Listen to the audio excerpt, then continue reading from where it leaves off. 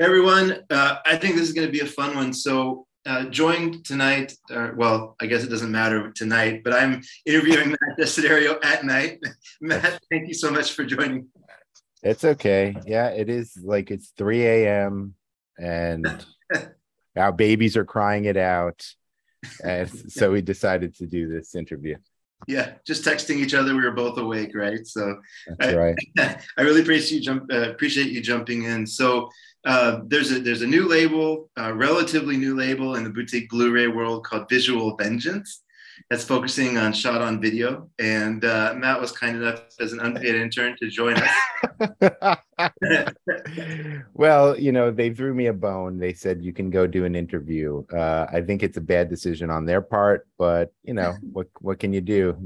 If they're too busy doing the real stuff, the interns get to play a little. Jokes on them, I guess. Yeah, for real.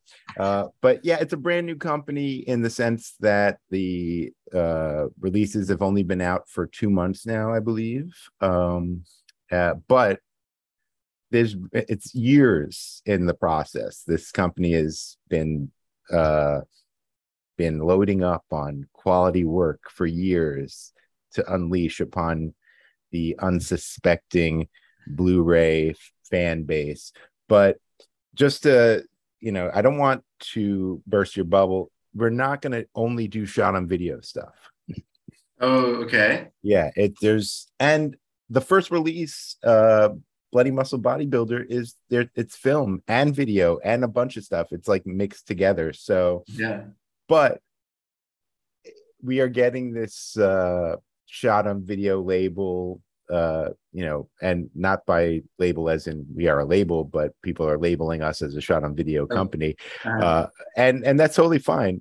I would say a good portion of what is coming out is shot on video, but there are some 16 8mm, even 35. You would be surprised at some of the stuff coming out. Well, that's a pretty good segue. So I definitely want to spend some time on your tie-in with Rob and Wild Eye and Visual Vengeance. I definitely want to go there, but just so that people can get to know you a little bit, because I think this is something that's so interesting. So the curatorial game that goes into Visual Vengeance, whatever that end product is on the back of your career, essentially, which has been curating this content for as long as you've kind of been an adult, right?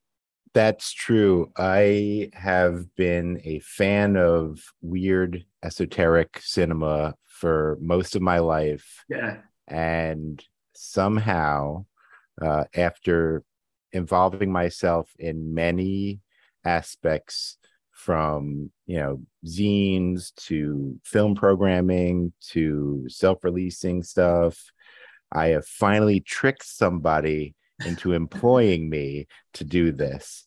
And Rob is the man that we're talking about. Rob Hauschild, who started Wild Eye and Visual Vengeance. So he's a good dude for believing in me and giving me this opportunity. But yeah, I mean, a lot of the curating of the titles, it's not, some of the stuff is you're going to see that's coming out is no brainer. Like anybody that is remotely interested in shot on video stuff or obscure regional films. I keep saying to anybody who asks, Visual Vengeance focuses on regional films and shot on video. So I always like to include the concept because regional is important. That term of regional films, meaning outside of the Hollywood system, outside of the New York system, those are just as important as the shot on video movies to me. If some guy's got money to make a 35mm film with a couple of friends in his backyard, that's great. Most of those type of films are shot on video, but every once in a while, somebody is crazy enough to spend a lot of money and make a 35mm film.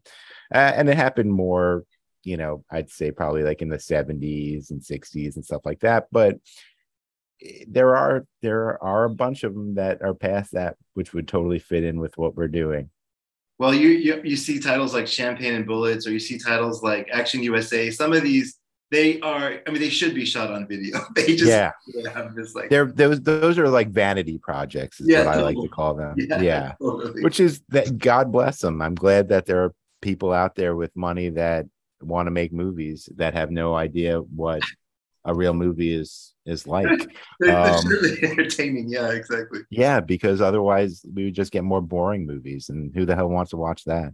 Exactly. Uh, Well, so speaking of regional, that's a good tie-in. So I last night I watched L.A. Age Jabber. yeah, For this, people can't see, but I'm holding it up. that's true. Really good art. By the way, well, okay, I don't want to jump around too much, but I want to ask about the art in a second. That's fine. But while we're on a regional side, so this was directed by Drew Gadaris, who was an actor in Blood Diner, right? Yeah, And was also an actor in a Donald Farmer project, Cannibal Hookers. So like this whole world is just, it seems like it's so connected. he's a B movie actor. He's also in Evil Spawn. Yeah, that's Uh, right. it's okay. Blood Diner is my favorite movie of all time. That's like end all be all for me. Nothing beats Blood Diner. How does it compare to Blood Feast for you? Like how do you compare those? Oh, they're two different worlds. It's Okay.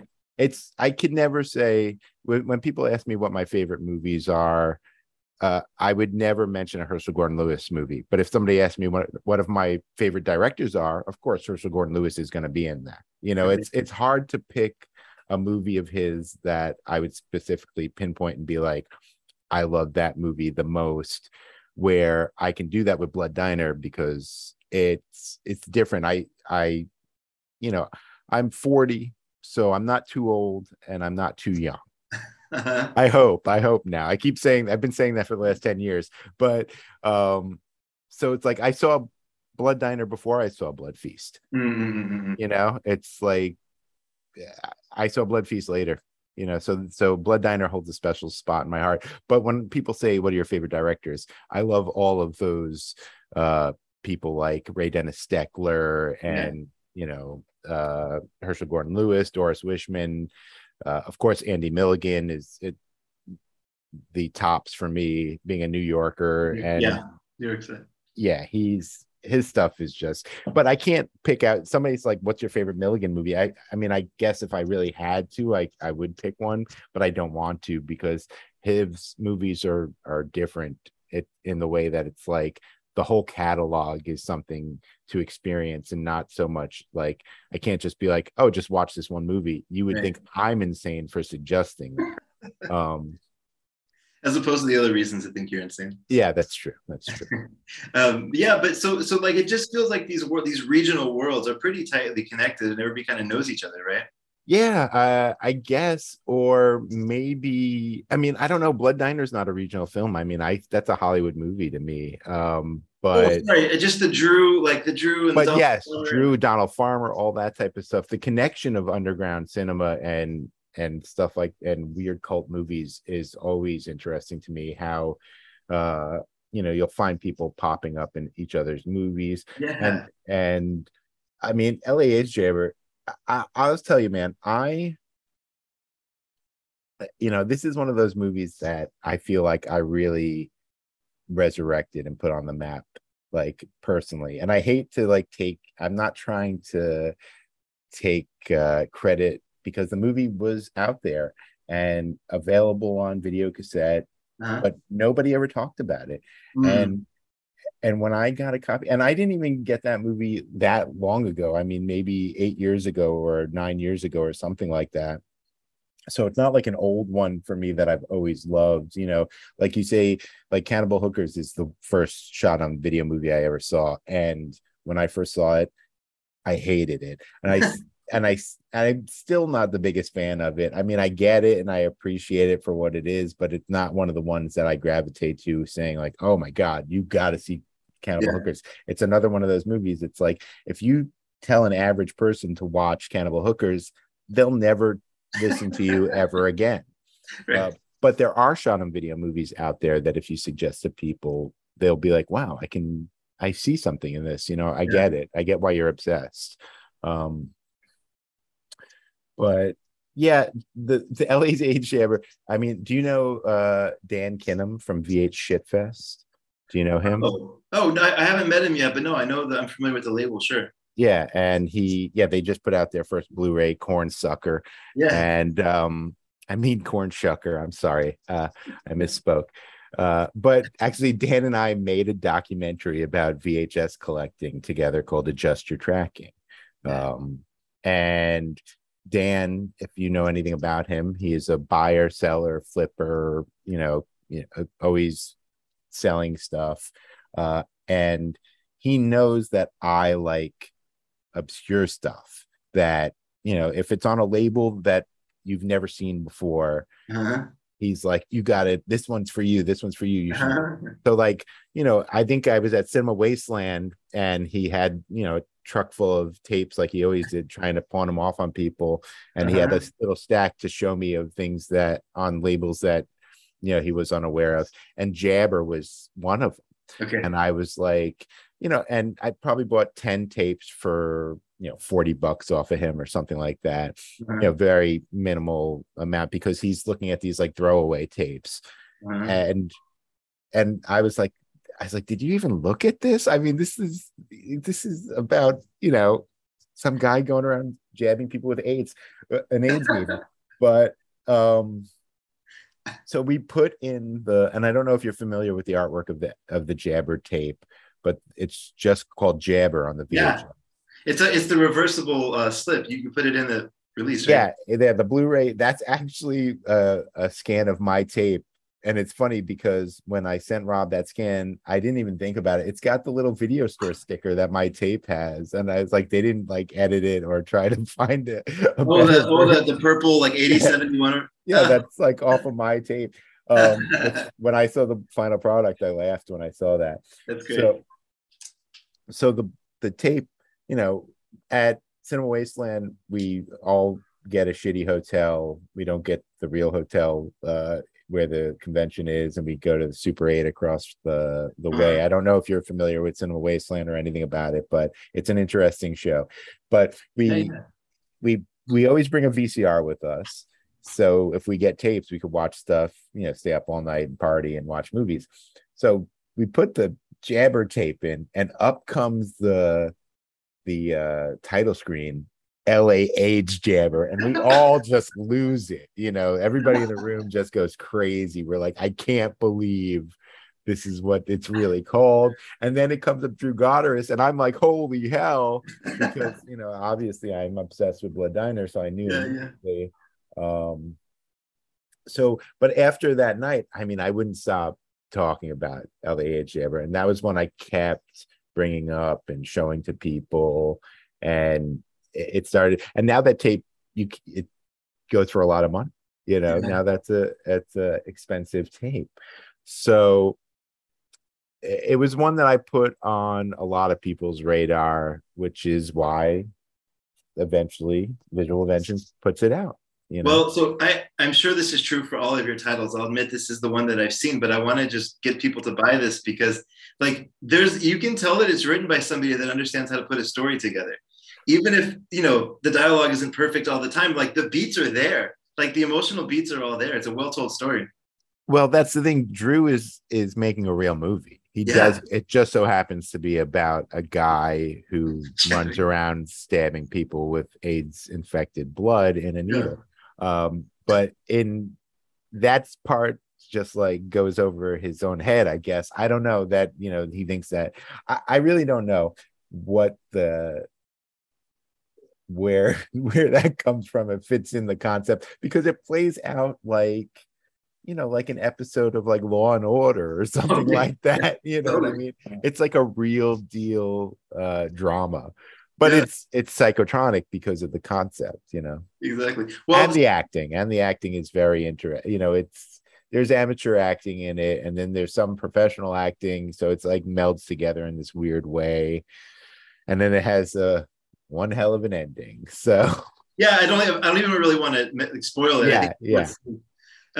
But so speaking of Blood Diner, then, so Jackie Kong actually does a special feature on the disc. So how did you meet her, and like how did you kind of get involved with her? Because there's interviews with her going back even, I don't know, maybe 10 years or 8 years. I forget when it was. Well, I'm just obsessed with Blood Diner, so I was hounding Jackie every way I could for Okay. years before she ever even responded to me. Okay. um, I I don't know, how does Jackie get on my radar? Well, or how do I get on Jackie's radar? More like it is, I think that once Blood Diner finally came out on Blu-ray, she was Yeah. touring around the country with it and showing it off.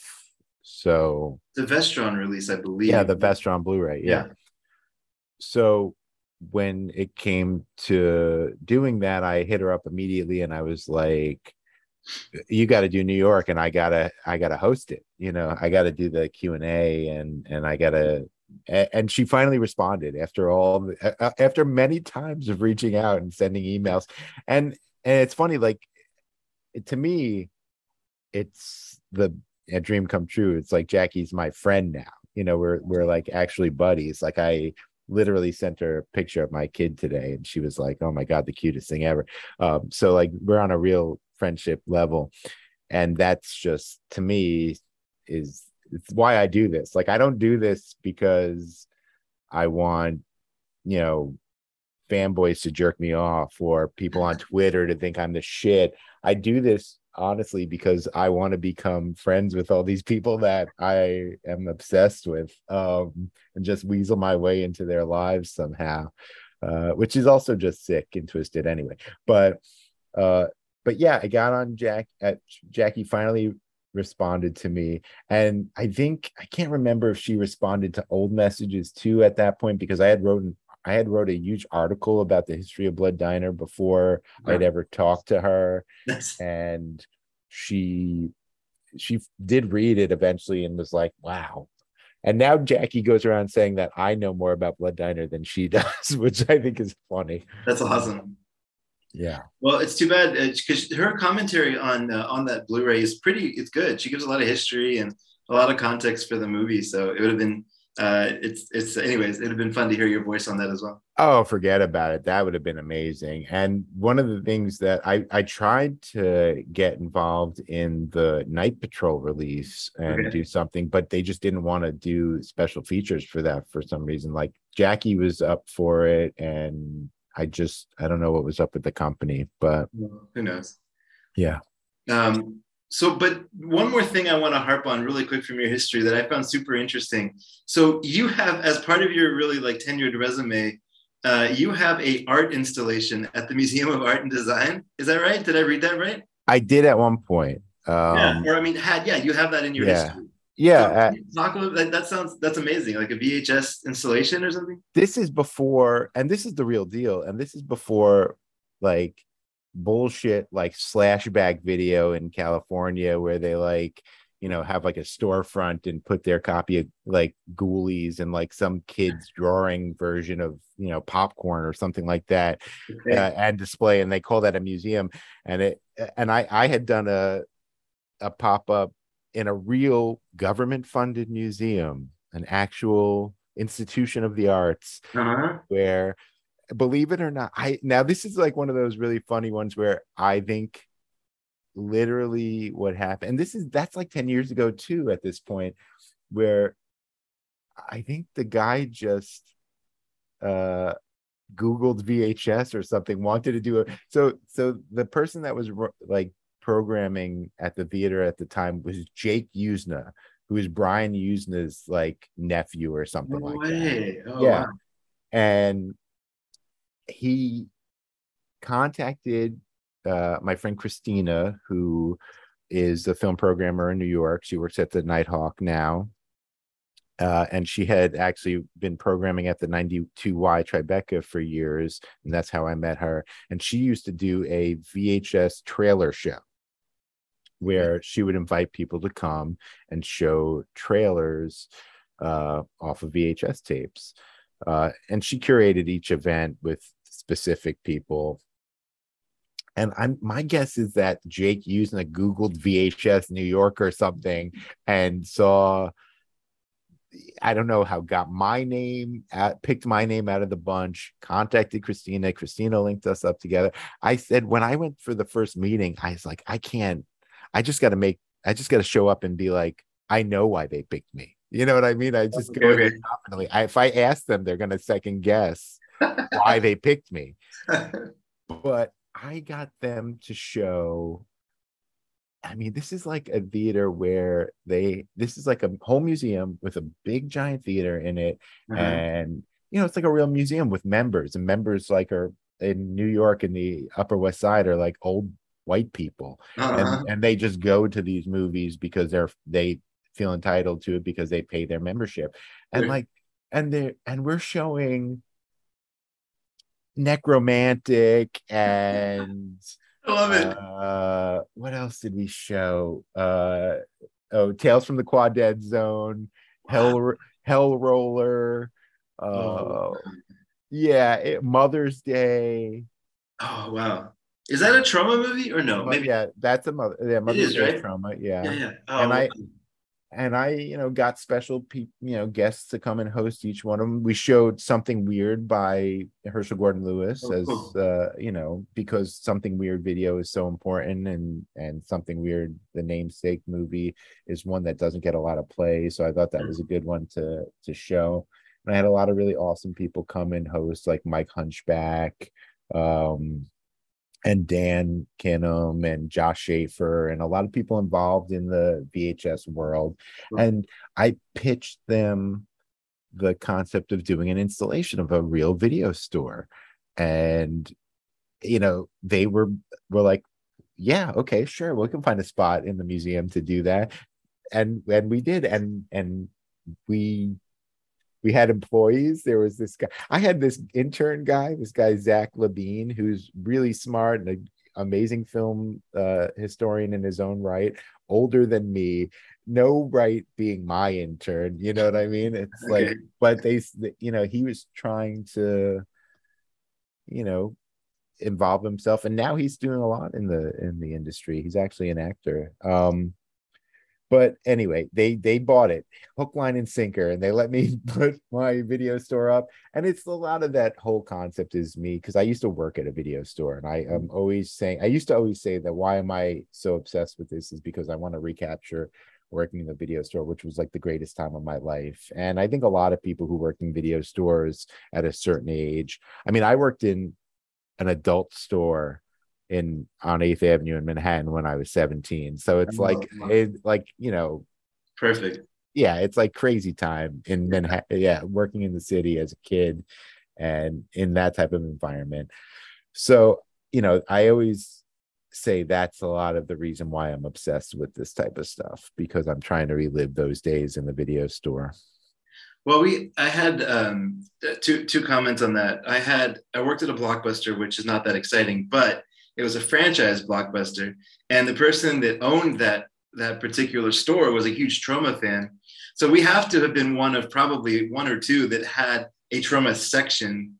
Oh, wow. So That's that was my awesome. introduction to Trauma, was when I was 19, I guess, 20, I guess, and that's how I got into that world. Oh, And then Trauma is an amazing gateway to oh weirdo movies, like, yeah, you so know, accessible. and they're good. I mean, Exactly. that's the thing. They're entertaining. They have crazy titles. The in-house productions are actually really well made. Some of the pickups are not as good, but you have to have a lot of pickups to continually release movies all the time. So So, I'll just share a really, really quick story. My wife and I went to New York City every year after we got married for the anniversary trip for probably 3 years, and 3 or 4 years after we got married. And one of the times I drug her to Queens to go see Troma Studios. And oh, I knocked on nice. the door, and an intern was outside smoking. I was like, "Can I get a tour?" They're like, "I guess." So I got a tour. I got to meet Lloyd. It was great. I was like, so that's like made my life, one of those moments. And one of the sweetest guys in the world. Of Like, course, totally. he's so cool, like, and so funny, and so, Yeah. you know, he's a real interesting character. I mean, he is on 24/7. He's not like it you rarely see the mask off, which is interesting about him. The energy, yeah, it's amazing. Yeah, he's a great dude. I love Lloyd. I've been, he's another guy, like I weaseled my way into being his friend somehow. Awesome. Well, it probably helps that you're in New York. I would have done the same if I lived up there. Oh yeah, forget about it. And I'm lucky in the sense that I don't know if you know about my day job. Do you know what I do for a living? So that's what I was going to ask. So I saw references to Forbidden Planet, Yeah. but are you still there? Yeah. I Okay. still work there. I've been there 17 years. Okay.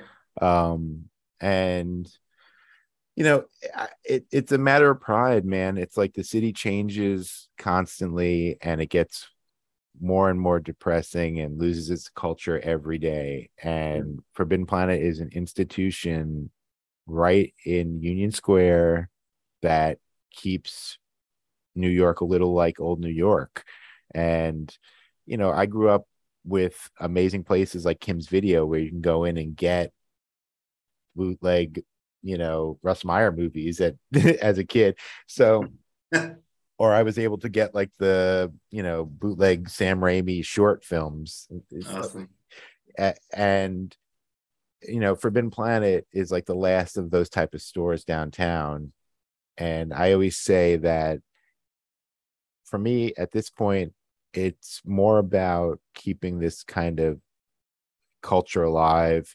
And if there's not a place in downtown New York or New York, period, where you could walk in and buy a copy of Basket Case, then we live in a shitty city. You know what I mean? And I'm able to provide that by, being at Forbidden Planet and curating their film section and having, everything from, gore horror to, belladonna of sadness. It's like, so I'm able to continue that tradition of a place in New York where you can get cool stuff. And it's important because New York is filled with colleges, filled with young impressionable people that are trying to find themselves.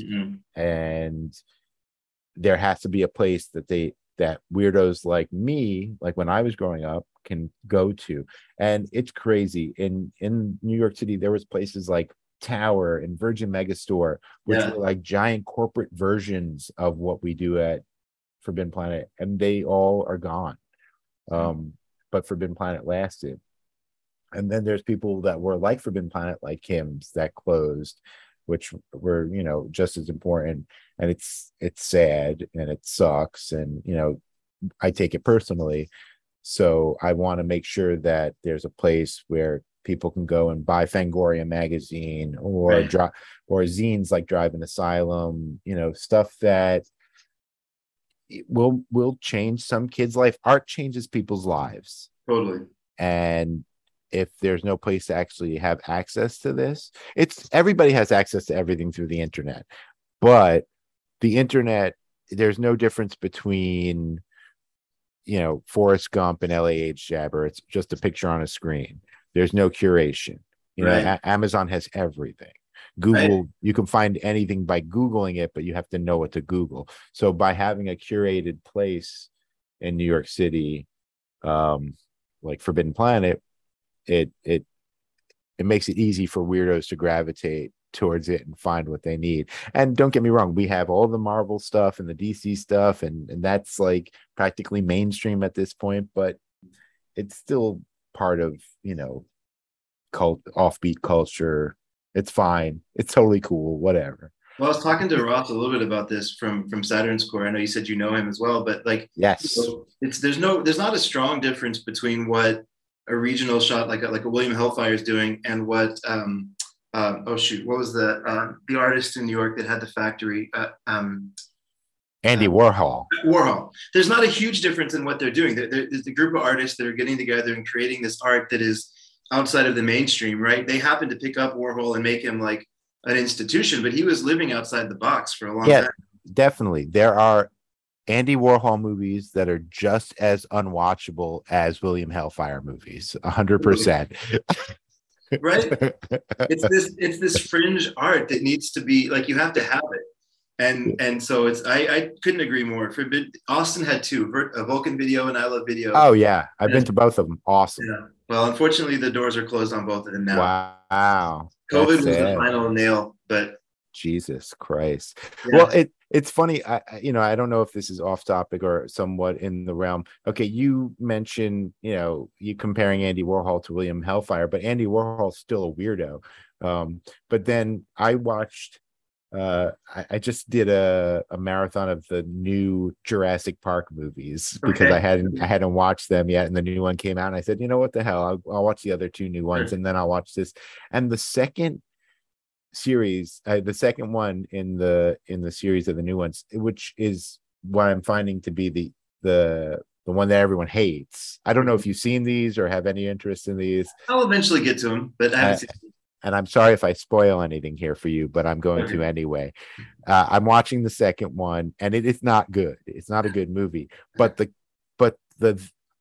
concepts behind it and some of the things in it are like so far out there. There's like, in the end, there's a reveal, like there's like a little girl that they're all like trying to find at one point or something like that. And the little girl in the end, they reveal is part dinosaur and has dinosaur. That's like straight out of a Roger Corman movie. And this is like a mainstream movie. It's amazing. Yeah. So it's, the mainstream, it's so skewed at this point anyway, that we live in a world where summer blockbusters, you can accept the concept of a dinosaur girl hybrid, and that's what summer entertainment is now. I don't know, but then I think it's like, am I crazy here? Has it always been like this? Have summer blockbusters, I guess, Independence Day 20 years ago was one of the biggest movies ever, and it's an alien invasion movie. It's like, maybe we just really like weird stuff at heart. I don't know. Maybe we're all weirdos. You said that you talked about Andy Milligan earlier. I think there's certain directors like that, H.G. Lewis. I would love to see them with a $50 million budget, because if they had a real, like, quote unquote, like a real crew, because that's the thing, like, the production is different from the story in these Hollywood movies. The people that are working on the films are amazing at their job, right? Like the graphics and the whatever, like the set designers and all that. Like it would be amazing to see some of these people with a budget like that. Yeah, in my head though, it's like you give Herschel Gordon Lewis $1 million budget, he will make the same exact movie he did with no budget and then buy a new house with the rest of the money. Maybe. But Milligan, I don't think he would be even able to know what to do. I don't know. I mean, Milligan did amazing stuff with so little because he was such a control freak and did everything himself. So, but Carpenter's like that, right? That's what John Carpenter did. Yeah, anyway, it doesn't really matter. I just want to see it once. I just want to see like some of because the stories are unique. Like the ending of L.A. AIDS Jabber, I won't spoil it, but it makes you rethink the whole movie. Right? Well, that's what I'm saying. It's like, Blood Diner's like $1 million movie. It's probably not $1 million movie, but it's like, it's a high budgeted movie, and you see something like that and you watch it and you really pay attention to what goes into it. Man, it's such a dense movie, and it's shot really well, and there's so much action going on, and there's crane shots, and there's clever editing, and it's like, that's like giving somebody a lot of money to make Blood Feast is Blood Diner. And but it takes somebody like Jackie who knows how to work people to make the money worth it, but I don't know. It takes the right person to make a good movie with a lot of money, because we've seen tons of shitty movies that were made with tons of money. Happens all the time. Yeah. So one thing tying into Blood Diner, I guess, just kind of going back into movies here. So Visual Vengeance, one of the things that I think anytime there's a new label that comes out on the marketplace, one of the ways that I think you've been very smart about, and I'm sure this was intentional, but is the cover art is very striking, right? So I know that you have a background as an illustrator. Is it your art? No, not at all. I mean, these are all different artists that are professionals. I'm a professional bullshit artist. I'm not a professional illustrator. These are all real illustrators, real people out there. I'm just kidding. The No, it's important. I think, though, art is really important, and I think that by having very good new illustrated artwork, it helps draw people in, because I mean that's what drew us all into movies in the first place, and with Yep. poster art, and like going back to things like Corman. You see those Corman posters, like the Wasp Woman doesn't deliver what's in the movie, but the poster is amazing. You go see it because of Yeah, the poster. Exactly. because of the artwork. And I wouldn't say that the artwork for Visual Vengeance doesn't actually pay off in the movie, because I think everything is pretty much representative. It's not even like a lie, This you is know. amazing. Suburban Sasquatch is what I'm holding up. Yeah, there is. There's a ripped off arm and it's like bleeding, and this is amazing artwork. Well, there is a Sasquatch and there is gore, so it doesn't lie. Yeah. But I think that having a lot of different artwork is important, because, and I'm not trying to call any labels out here, but there's a lot of labels out there where you get the movie and a slipcase, and I don't even want to get into the whole slipcase conversation. It's almost like, you have to have a slipcase these days, or else people don't even want the movie for some reason. But if you're going to have a slipcase, what's the point of the slipcase art being the same as the art underneath it? I don't get it. And that kind of has become a standard lately almost. Yeah. And especially when a lot of this art is new art created too. So that means there is original art still out there. And if you notice the Visual Vengeance, like we talked with Jamber, so far everything has had new commissioned art on the cover, new commissioned art on the slipcase, and then the original videotape art or original DVD art if it wasn't released on tape, or some type of original art having to do with the movie's initial release Mm-hmm. as the inside flip. So you're getting 3 pieces of art. I mean, I think there's some movies that'll come out eventually that might even, I mean, they've all had a poster. I think some of them might even have different art on the poster at some point, because, creating art is awesome.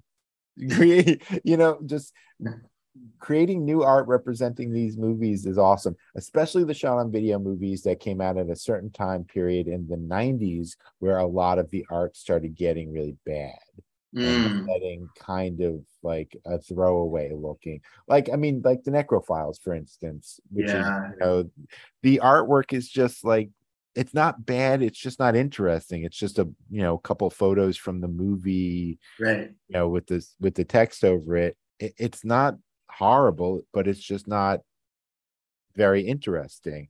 So to get to Cormanize these movies in a way that it's first off, it's gonna like open it up to a different audience too, because there's the people that know what this stuff is, and there's the people who have no idea what this stuff is. Right. So art is really important.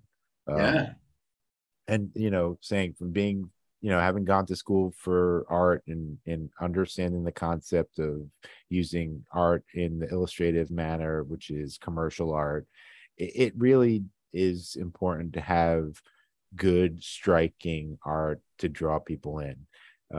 I mean, that's been since day one. That's why you see these amazing Herschel Gordon Lewis posters and you want them. It's why you go to see the movie. I heard an amazing interview from Bill Lustig one time where he was talking about, I forget, is it 8th Avenue where all the kind of adult video stores and theaters were?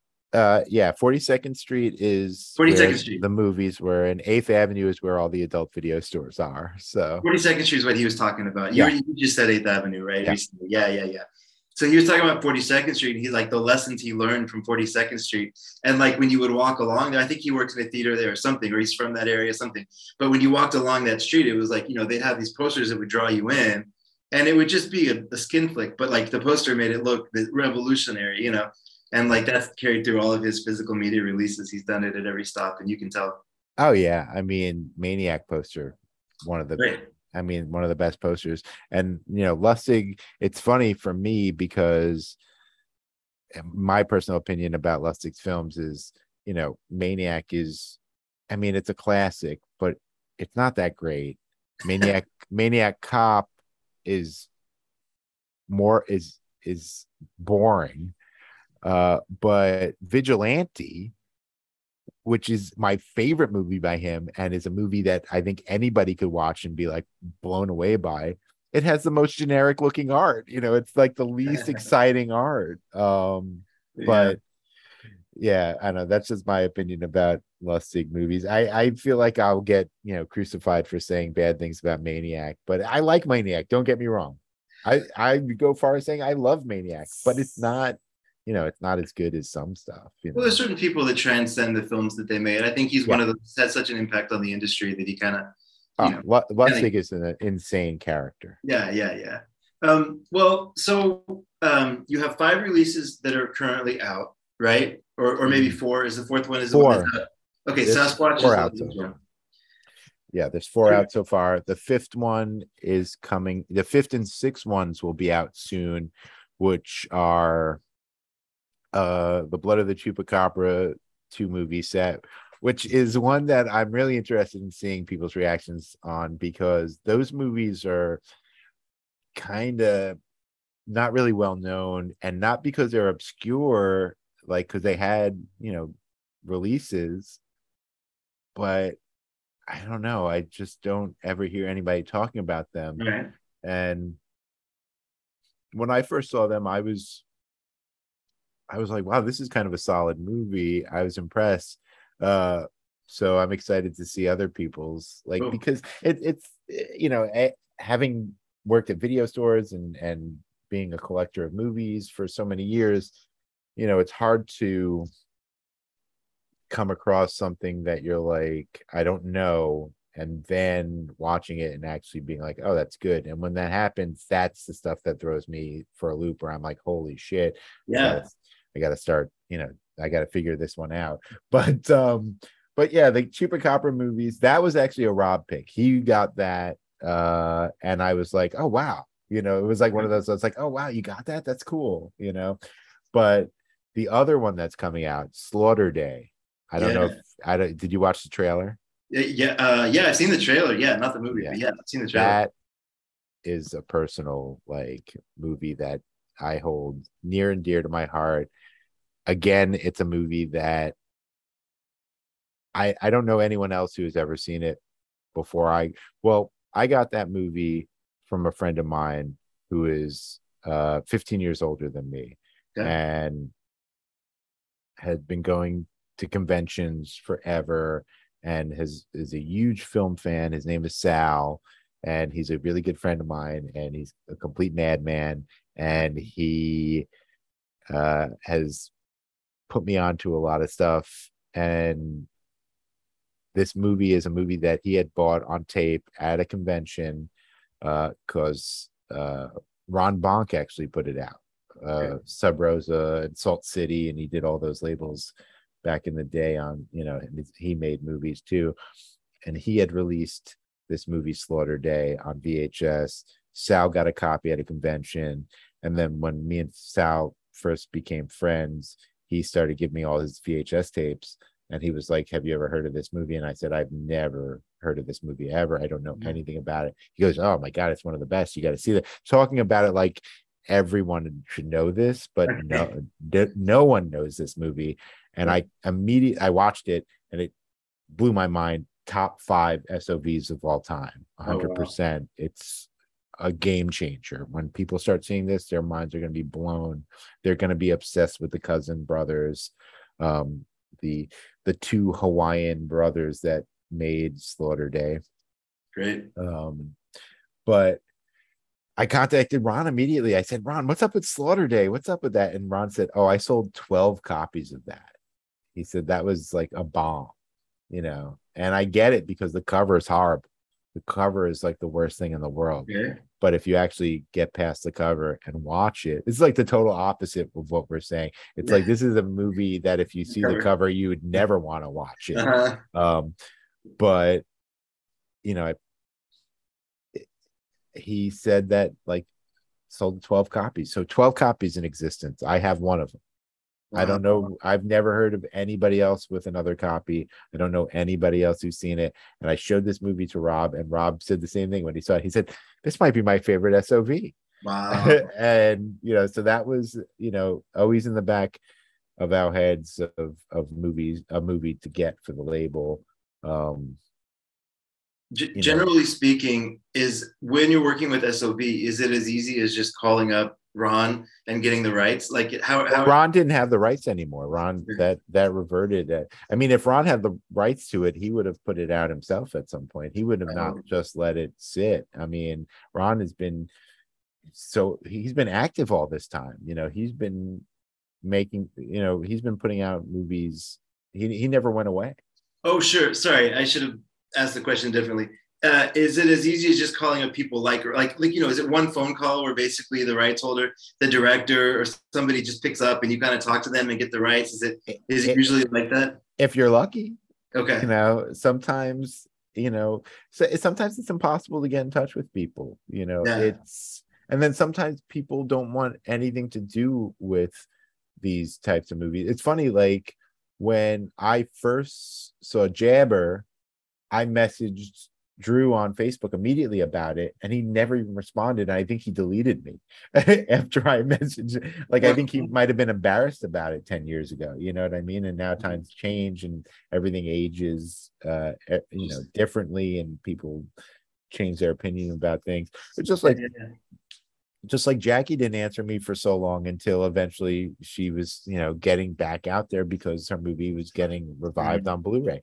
I think that some people, if you're lucky, yes, you could just call somebody and be like, hey, but then not every movie is owned by the director. That's a big problem that people don't understand in this world, is that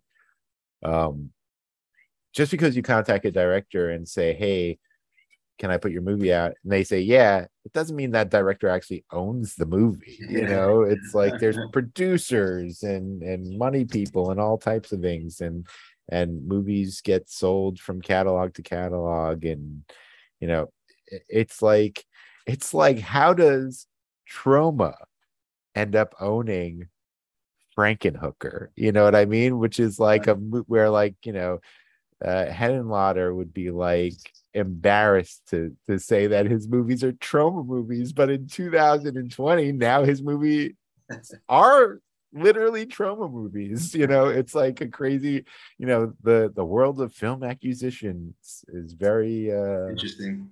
Well, it comes to bite you in the ass eventually, I guess. If you think you're better than somebody. I don't know. I'm just talking shit. No. But it's interesting though, because so basically there's like you're just saying it's everything is different. Like you might call Drew and he may own the rights or he may not. It may be like through some catalog. Or he might lie and say he does. Who knows? You know what I mean? That's the thing.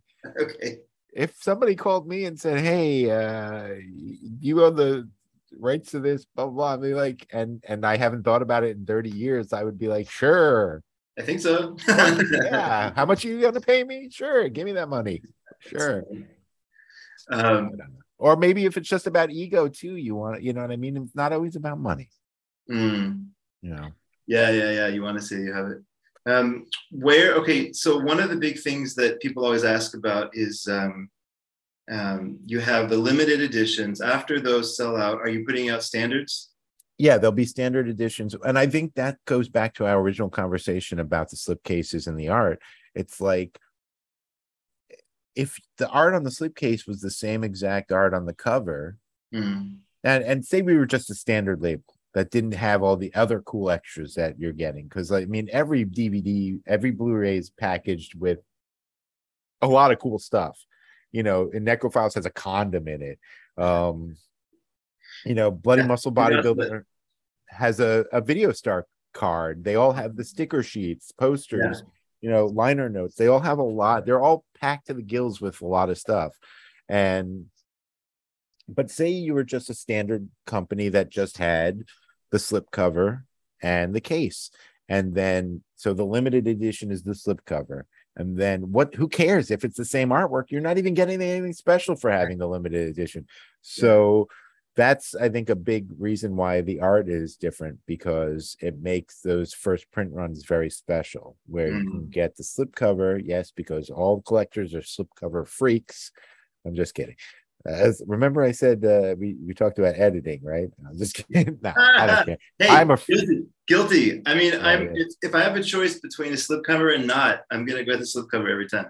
For a long time, I was with you. You know what I mean? But just recently, I started saying, I don't know if I care as much. I don't know. Your life's a lot easier if that's true.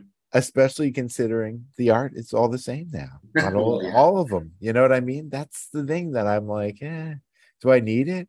If I eliminate all these slipcovers, I could probably fit a couple more blues on the shelf. That's true. And ultimately, I am a collector, but if somebody says, do you collect movies? I don't really immediately think of, that as my collection. It's like, I just buy movies because I want to watch them. And I have tons of them, and I buy books because I want to read them, and I have tons of them. But I don't call those my collections. I collect art. I collect posters, original art, stuff like that. That's what I call stuff that you can't really, that you really just look at, and you can't get anything other than looking at it. And don't get me wrong, as I said, art can change somebody's life. So looking at art can change your life and inspire you. But it's not like reading a book or watching a movie. Yeah, sure. So that's like more in the realm, I think, of like, this is something I collect because it's something I look at. Like people collect toys. Like, do they sit home and play with them? Probably not. They just look at them and have them on display. Right. When I was trying to get my DVD and now Blu-ray collection moved into the living room, I toyed around with the idea of calling it my library to see if my wife would bite. It didn't work. It's in the kids' room underneath. Wow. Yeah, but I go in there. So your kids' room is filled with like Vinegar Syndrome porn on 4K. But it has like a beautiful like forest scene covering it, so you would never know. No, I listen. I'm lucky. My wife she works in the film industry. She's, I showed her. The first day we hung out, we watched movies, and we watched. She was like, "Let me see some of these movies," and I was like, "All right, I'll show you stuff that is important to me," and I think that other people would get without having to be like obsessive. Like I showed her Psychos in Love, which is my top 5 movies of all time. And I think that anybody who likes movies would fall in love with that movie if they see it. It's very accessible. It's great. Yeah, but it's cult and it's a deep cut. You know what I mean? But if you watch it, it is accessible. And I think that a lot of the visual vengeance movies are like that, where they're, okay, maybe Necrophiles is not the most accessible movie it's about some pretty heavy stuff. But it's like it's done in a very humorous manner. So I think that average people could watch and really get a kick out of it. This is like it. I really like Takashi Miike movies, and his movies I think are the example I always use, where it's like I just watched Dead or Alive 2 recently, and it has a scene of somebody having sex with a recently deceased corpse. That's true, and yes, it has one scene of this crazy content. But it's a sweet movie about these guys trying to relive their childhood and going back and rediscovering what they love in life. And like, that's what Miike does. He mixes these two together, and he puts in this nasty content that makes people squirm in a sweet film. And with they're not all sweet, but it's common where he mixes this in, and it's like, a story about people finding friendship from an orphanage or something, and it's like this nice story. And yes, it also has this, like objectionable stuff. But like, Yeah, I think you can have both. I think you're right. I mean, and he's an interesting example because he has such a large body of work too, Yeah, you know. he's a whole So studio into himself almost. yeah, and there's guys out there like with these giant bodies of work that you're like, oh wow, you know, there's stuff that is very normal, you know. Yeah. It's like Fulci made westerns, you know what I mean? It's like, Right. you know, grandma's going to be able to watch that, but she might not watch, All of his stuff. the Beyond, but Yeah. so yeah, I mean, I try to I guess the concept is to release movies that people are going to like, you know what I mean, and not just release them because they're obscure or because they're shot on video. It's like, you want to release things that people are going to actually enjoy to watch too. This is what I love about what AGFA's doing, what Saturn's Core is doing, and what you're doing. And I think this is why I'm so interested in drawing attention to it, because you have done the hard work of seeing thousands of movies, a lot of them which probably suck. And there are some that stick out. And you're like, hey, people need to see this. And so I just like stressing that every time I speak with someone like you. Like, what you are showing us is like, it's like you're inviting friends over to the first horror boobs group and Yeah, you're like, check out this movie. It's great, right? Like, let's watch this. that's exactly what it is. It's like just taking it to the next level. I mean, that's why I got into programming films.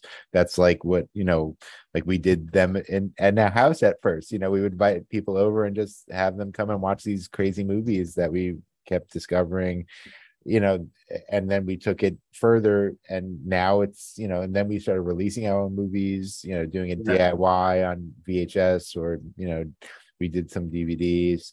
But now it's like the next level of doing it really legit, and it's in major distribution, and it's out there, it's like on Amazon, but Love the it. stuff was, but the thing is, these things were out, if they were out, you can get them on Amazon back in, what I mean, the Amazon's been around for 20 some odd years, Yeah. you were able to get this stuff on Amazon. It's just highlighting it again in a new way. It's like, hey, remember this? It's all things age, things, they come around. It's at the right time. They age just the right amount for people nowadays to look back a little more fondly. Because when shot on video stuff, like I said, the first shot on video movie I saw was Cannibal Hookers. When I first saw that, I was like, this is fucking shit. You know what I mean? I was like, because I wasn't used to stuff like that. Yeah. But then the more you see, the more you're, you can actually be like, okay, well, it's not just bad because it's shot on video. It's bad because it's a bad movie. Yeah, But exactly. but the shot on video stuff is jarring at first. It makes you feel like it's like those, sometimes. Now, I'm not trying to harp or say anything bad here. Don't take this the wrong way, but it's like when you found a movie with a crazy title and then you realize it was a wave movie. Okay. You know what I mean? It's like, oh man, oh wait, oh, it's Wave. Okay, now I get it. It's like, all right, I know what I'm getting into. You Yeah, know what I sure. mean? I got you. Not like, but there are some Wave movies that are pretty, they're good. They're over the top, and but it's a huge catalog with a lot of filler. Well, that was unique in the way that they're produced. It's like Yeah, it's almost inevitable that you're gonna have a lot of bad stuff just because you're yeah, trying to force a story around people's desires, right? So yeah. So it's a whole different ball game. But that's like, you want to see something, and you're digging in. I like what you said before. It's like about having done this for so long and putting the work in. I'll tell you a story. Because I was on paternity leave because I just had a kid, and I came back to work 2 weeks ago, and there's a guy came in who I haven't seen in a minute, and he's like, oh, what's been up? What have you been doing? Blah blah blah. And I was like, well, I've been working with this label, and the releases are finally coming out. He's a cinema guy, he's a film guy, he would come to a lot of film related things. And he's like, oh, cool. And he's like, what are you doing? I was like, well, I'm producing special features for this company and I'm helping them acquire films. Um, and he's like, oh, yeah. I was like, yeah, we're doing, I've been doing commentaries and liner notes and all types of stuff, interviews with people. He was like, oh, man, you think I could do that? And I was like, I think anybody could do it, but it's taken me 10 years of doing these things in some capacity on my own Yeah.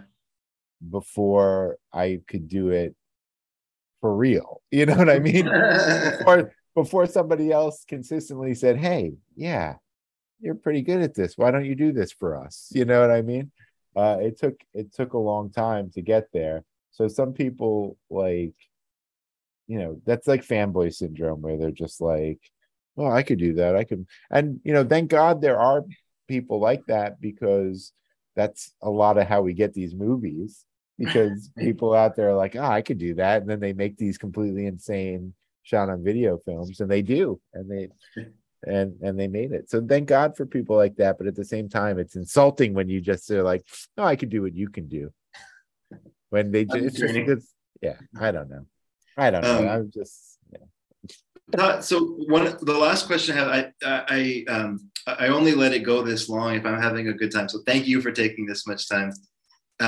This has been awesome. You can edit out as much as you want. No, I mean I can't imagine. I hope other people are having a good time, because I'm really loving talking to you.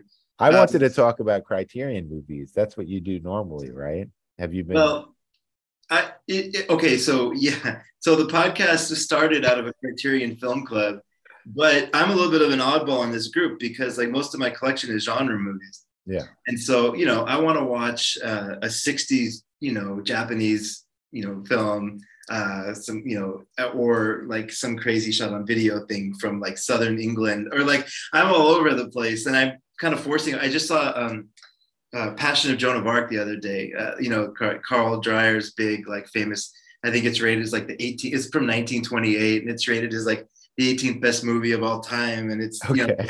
And all this. And like, honestly, like I will watch those, and I go in assuming I'm not going to like it, but I'll appreciate it. And sometimes they surprise me. Like sometimes they're good and I get it, but sometimes I'm like, it's a little masturbatory, Do you have streaming Criterion channel? I do. Did you see they put up those Jackie Chan movies? Have you watched any of them? Oh, I haven't. No, not on the Criterion channel. I haven't seen that, I guess. They put up some Jackie Chan movies and I'm like, whoa, is Criterion going to do some Jackie Chan blues? I'm like getting hyped, because why would those be on the channel? I don't know. Maybe they just licensed them from somebody, but it's like all those Jackie blues, I believe, are UK or something like that. So yeah, I don't think anybody here has put out a lot of them. I know they're all UK. That's right. Yeah, I know 88 Films is putting out one coming up, but I mean, there's one on the Criterion channel, My Lucky Stars, which I highly suggest. It's a Sammo Hung one. Which means it's going to be super funny. It is super funny. It's amazing. It's you got to watch it. It's so good, and I'm hoping that Criterion starts doing Chan Jackie Blu-rays. I mean, I would be so hyped. I mean, that would be an amazing set. He's in a lot of movies, but Bruce Lee set was phenomenal. So wait, what's that? Which one? The Bruce Lee set. The Bruce Lee set. Yeah, forget about it. Yeah, that's awesome. Yeah, I mean, they're great. I got the Godzilla. I got the Van Peebles box set. It's Criterion does great stuff, man. Well, we're at this point in history where Vinegar. I'm saying Criterion does great stuff. It's like, do I really have to tell anybody that? No, they don't need the. Yeah, they need my approval. But no, we're in this point in history where like Vinegar Syndrome and Arrow are pushing Criterion. They're all kind of pushing each other, right? Which is better for all. They're pushing the retail up. Is what they're doing. Well, that's it. SRPs. That's the only thing they're pushing. Which is good for you though, if you can sell at a higher price point, right? No, all our stuff is at a lower price point, which is the thing about it. It's like, even because if you put the SRP at $30, retailers are still going to sell it for like $22 or something like that. So like Criterion and our Arrow, their SRPs are like $40, Yeah. and you get them at most places between 30 and 35. So, but no, it's like it goes back to what I was saying about you know access. Uh, only you know people who are like obsessed with this type of stuff or dedicating their lives to it, or this is what they spend their money on, are gonna no have no problem dropping $30 to $40 on all these Arrow releases of some really shitty movies. But I want to make sure that the kid that just moved to New York for college, who's got no money, can go into a store or or whatever, even order on Amazon. It's still cheaper on Amazon, whatever. I can afford this stuff Mm. because You want that's them to see who. Slaughter Day. Yeah, I want people to see it. I don't want them to be, and that's a big thing. Rob is 100% behind. It's like, that's his mantra. He's the one who is of that mindset too, and that goes back to stuff like Henning Lauder. He did it, and he changed the face of you know home video history by telling media that they had to sell basket case cheaper, because videotapes cost, like, back in the day, it's like $60 or $70 or $100 to buy Yeah. a VHS tape. Right. I remember going into the video store trying to buy UHF the day it came out, and they're like, that's $100. And I'm like, what? Wow. And I'm a kid. And I was like, I don't have $100 to buy a Yeah. movie. Um, but but Henenlotter made sure that his movie went out there at an affordable price because he knows his audience: young kids, stoners, people that are gonna, don't have a lot of money, and Wow. that's who's actually gonna buy Basket Case. And it worked, and they sold so many basket cases. And Interesting. that I didn't know that story actually. That's amazing. yeah, that's so he pretty much invented, sell through, which is, cheap, affordable home videos. He's the guy who forced their hand to Amazing. reduce the price, because it's in his head, it's a numbers game. You sell more copies at a lower price than Of fewer course. Yeah. copies at a higher price, and that makes sense. Plus, I personally am getting, as a fan of this stuff and a person that collects movies or buys movies to watch, it starts getting, out of hand, and it has been getting out of hand with the prices and once Arrow came out with their standard SRP, then all these other companies started inching their prices up. Fucking Shout Factories are like $40 now, Yeah. Yeah. Yeah. like the new ones. And it's like, listen, I get it. $40 if for that Creepshow box set thing that they did with the nice hard box, got all the extra stuff in it, that I get. But then when you're buying, Microwave Massacre to reference. no, Microwave Massacre is worth $1,000,000. Don't get me wrong. Yeah, you know what I mean? That's like, see, you picked the wrong movie with No, me. no, I saw it. You referenced it in one of your things as you reference it by name. I love that movie. It's one of the craziest premises I've ever What seen. did really? I don't even know. I probably, yeah. I mean, I love it. That's why I probably referenced it. But I don't know. I can't even think of like a new. It's like a new one that just came out, which is pretty bad that I can't think of a new one. Like, but like, I don't know. Species just came out on Blu-ray. I'm sure that's $40. I mean, and that's like, you're really kidding me, because you can go to the Dollar. Goodwill and get a copy of Species right now, probably for $1.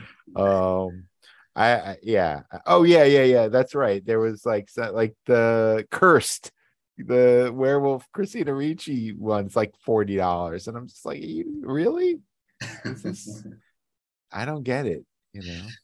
But yeah, That's my rant on pricing. Yeah, Visual Vengeance.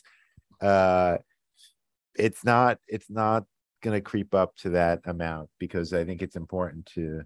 And then in 3 years, they'll be $50, and you'll be like, that guy lied to us. No, just kidding.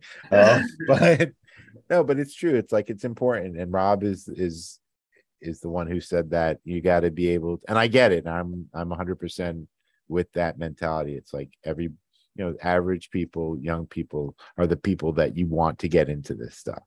Yeah, exactly. The way I met Yeah, Rob, tell me.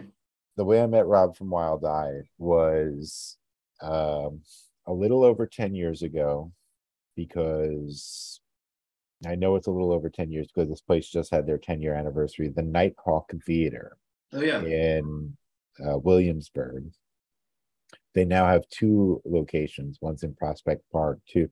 Uh, the Nighthawk in Williamsburg, they're like, a hip theater where you can get food at, and they have a bar, and they show, you know, awesome repertoire cinema, Yeah. and but they also show first run stuff, so anybody can go there, and you don't have to just, know whatever Kurosawa movie they might be. I don't know. Like, I just throwing that out there. But Yeah, yeah, yeah. uh, they also show like the brand new movies.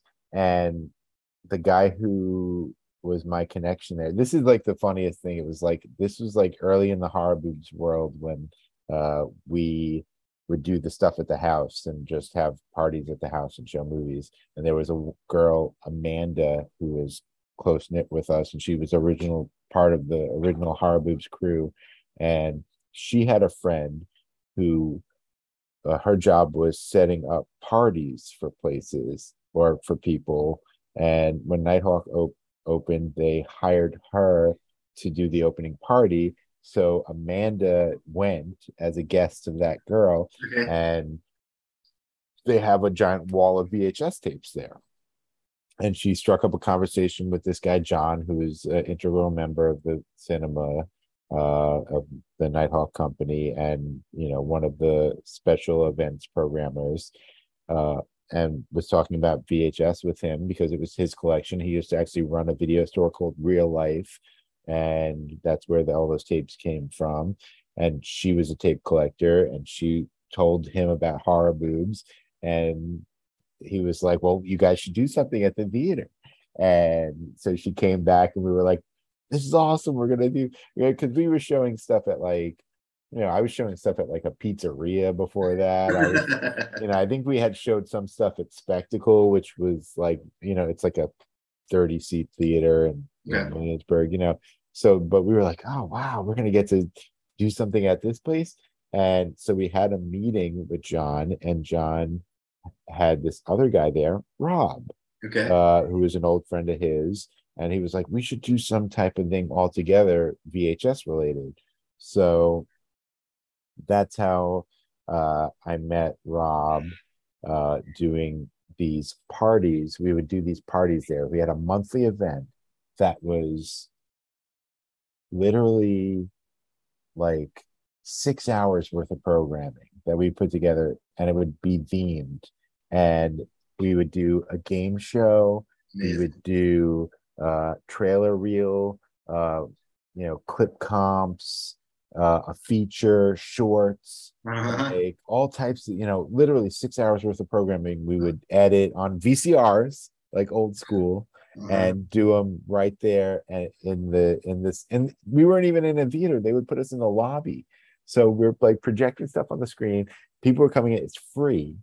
And there was a tape swap. So people set up all over these tables with their tapes to sell and swap with each other. And it was like this big party. And it's like people would be coming to see like whatever first run movie, and like we'd be there with like microphones, like yelling things that, or like, there'd be like nothing but nude scenes on the screen.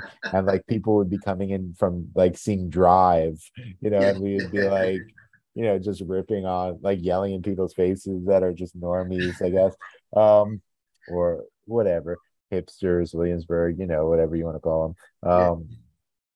Yeah. And there we did, like underwater VHS.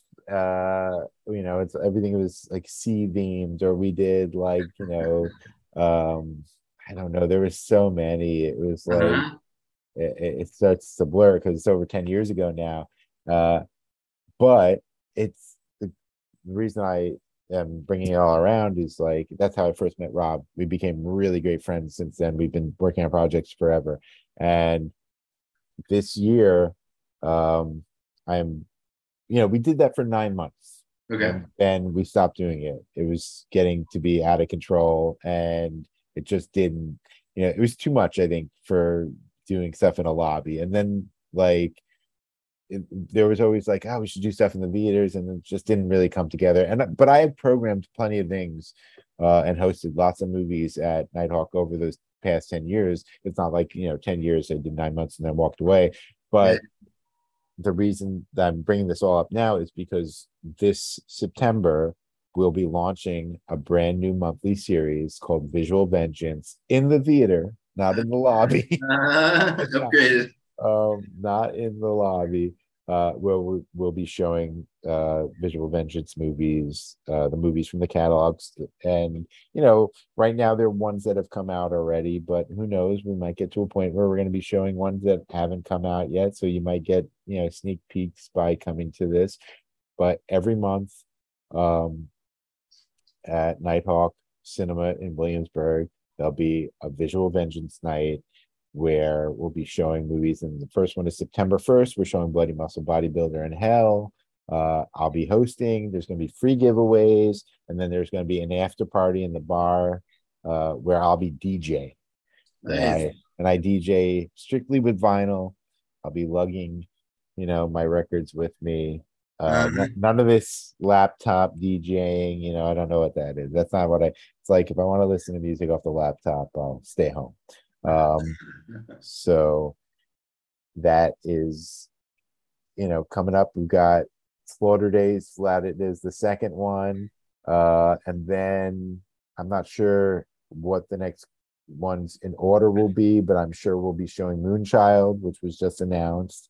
And we got to show LAH Jabber.